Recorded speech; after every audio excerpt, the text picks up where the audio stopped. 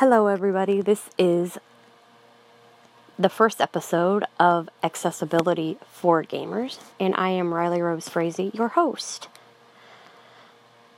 I tried this earlier and didn't get it right, so we're going to try take two. This is a podcast I'm doing to advocate for game accessibility, hence the title. The things I will discuss in this podcast are as follows: why I chose game accessibility, my background in gaming, a little bit about myself, and how I picked this podcast title. The title actually came to me because I was paying homage to one of my favorite mainstream games, Left 4 Dead. If you haven't played that, it's actually a first-person shooter. Now, unfortunately, I cannot play it, which is one of the reasons of many that I became a game accessibility advocate. Left 4 Dead is not accessible to a totally blind gamer. So, I cannot play it at the moment, which I'm hoping to someday get that opportunity. I really want to play Left 4 Dead because it is an awesome game.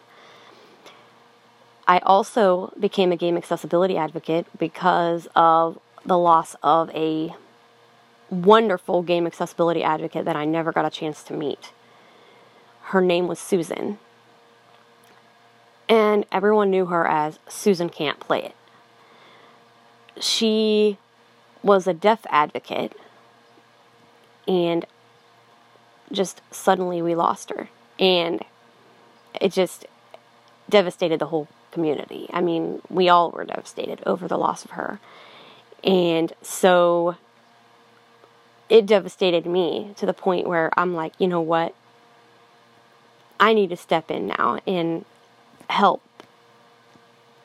You know, we need more advocates. Any one of us could be an advocate for anything that we chose to be an advocate for. We can be an advocate for entertainment. We can be an advocate for whatever we have passion for. I mean, that's what it is. We need that. We need advocates. No one else is going to do it for us. We've got to do it for ourselves. We've got to advocate. We got to step in and say, hey, enough is enough. We want to do this too. We want to be as independent as our non-disabled friends. We want to play games. We want to enjoy the same thing they do. So, accessibility, here we come. You know, game industry, look out, because Riley Rose Frazee's on the case. She's not going to put up with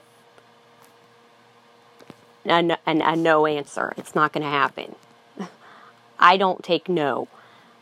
No just makes me more fired up and more passionate about, hey, this can happen, and I'm going to fight for it because it's what I believe in. I love what I'm doing, and I'm not going to give up that easily. It's not going to happen. People ask me, Riley, well, what if Bethesda, which is one of the companies I hope, beyond hope, makes a lot of their stuff accessible, because a lot of the games I want to play are theirs. What if Bethesda got with you and you started testing stuff and they started making things accessible? Would you stop? Oh, hell no. No. Nope. Nope. I'm going to fight this all the way. I'm going to keep fighting the power, baby. I'm not giving up nothing. It's not happening. I'm going to go for this. I'm going to fight all the way. Even when I'm old and gray, I'm going to be fighting the good fight for accessibility. Because you know what? There's games that come out every day, every week, every month, every year. There's games I'm going to want to play. There's over 20 that I want to play right now and cannot play them. So, I want this to work. I want this to happen. And I'm going to fight the good fight and make it happen. You know, I became an advocate because I want this. A lot of my friends want this. We need this. And I'm not going to stop until it happens. Till it, it's got to happen. And I want it to. And I'm going to strive for that goal. That's my goal. I'm hoping for this. I mean, there are games that are now starting to read menus. And you wouldn't have thought that years ago. I mean, we're making progress. Now we just got to keep going. Keep making even more and more and more progress. That's what we've got to do as advocates. We've got to, fight for it. We've got to push it.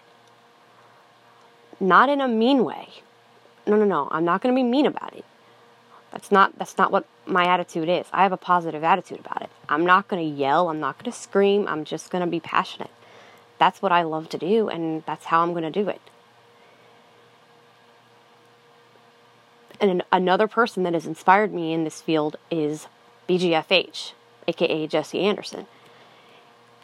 I'm a huge fan of his, huge supporter of his. I follow him on Twitter, on YouTube, on Mixer, on Steam. I support him wholeheartedly because he does a hell of a job. He does. He's fantastic. And he is one amazing person. And I'm honestly hoping to get him on this podcast. I'm hoping to get guests in the future. Possibly even, work with him on ideas for this thing. Because, like I said, he's into stuff that I can't do right at the moment. Unfortunately. And again, it's a new genre, VR. He's into virtual reality. I don't know diddly about virtual reality. So, and that's because I'm light perception blind. All I see is light and dark in a room. You turn the lights off, I'm going to know it. You turn them back on, I'm going to know it. I'm sitting out in the sun and somebody walks in front of me, I'm going to see it dim out a little bit. Not because I can see them, but it kind of darkens it a little bit. Or if a cloud goes over, I'll know it. So that's basically my vision. I don't have that type of vision that he does. He has low vision. I have basically none. So I want to be able to get somebody on here that can describe stuff better for you, that can actually see it a little bit, because I don't see it. I can see the light on the screen. That's about it. If I tried right now, I could not describe you some of my favorite video game characters. I couldn't tell you what they look like. I can tell you what they sound like. Those that speak, that is. The Doomslayer, aka Doom Guy, does not talk. So I couldn't tell you diddly jack squat what he looks like. So there you go. And that's the way Bethesda has him. He's silent. He's basically sneaky, but he is badass. So there you go. He's an awesome dude. And so, like I said, I couldn't tell you what any of my favorite characters looked like. Now Jesse, he could describe somebody to you because he can see them. And so I'm hoping to get him on here somehow. Get his input on a few things, have him on a few times, because he's good at it. He knows what he's doing. I'm brand new at it, but he's been at this for a while. He's great at it. He describes things well. He's not over dramatic. And he doesn't script anything. And that's what this podcast is too. I'm not going to script it. I'm not going to record something, reading it from a piece of paper. No. Just like him, I don't do that. I am not going to script anything. I'm just going to be me. Because that's the way I am. I don't like scripted. That's why I'm a huge fan of his, because he's not scripted. He just does things, and it's amazing how he records his videos. There's no real music intro, outro, none of that. He has his usual intro and outro, but he says it himself, which I think is admirable when you don't have to script. There's no sense in it. If you're passionate for it, if that's what you do, that's how you do it. But not everybody has to script. So that's basically what some of my goals are for this, why I got into game accessibility, how I got the title. Now, my background in gaming is actually pretty funny. I have 5 brothers who are all sighted. I have 2 older brothers, 3 younger. Well, at the time that my beginning in gaming took place, my youngest brother wasn't here, or he would have had a field day with it. But I was about 14. My other brother was 7, and the other one was 4. They loved Mortal Kombat. They were Mortal Kombat fans like you wouldn't believe. They loved it. So they were like, sis, come on, play with us. Come on, sis. Gotta fight us.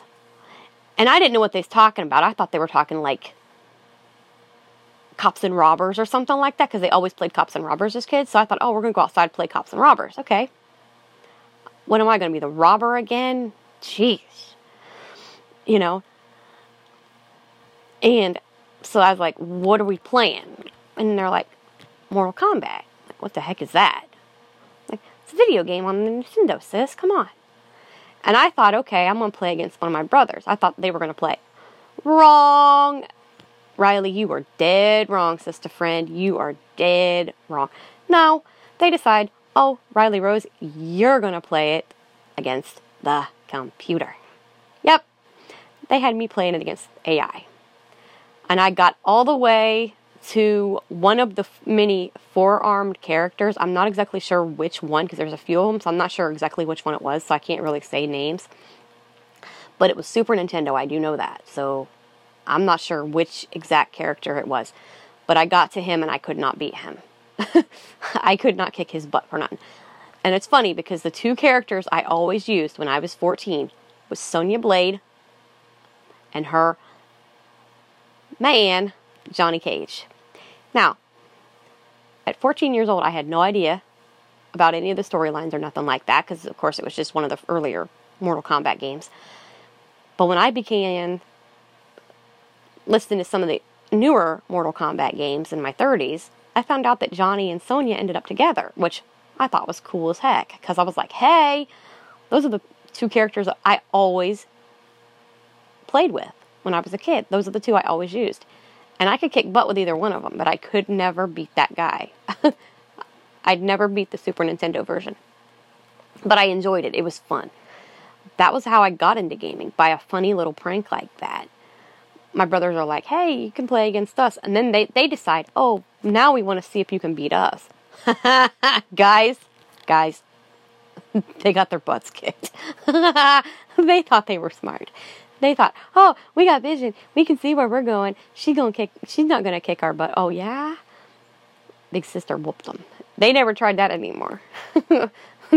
They never tried that again. It was pretty funny. So, they didn't know what to do. They had no idea what was happening. And that's basically it. I mean, I'm in this to stay. I'm going to keep going, even if all my favorite games become accessible. I'm going to keep going. I'm doing this for everyone, not just myself. I'm not one of these people that's going to do this for me. It's not for me. It's for us. There's no I in team. I'm doing this for all of us. I want to play games. My friends want to play games. We want to hang out with our sighted friends and our non-disabled friends. We want to play games with them. We want to kick butt too. So have at it. Fight the power, everybody. This is Riley Rose Frazee, and I will see you soon.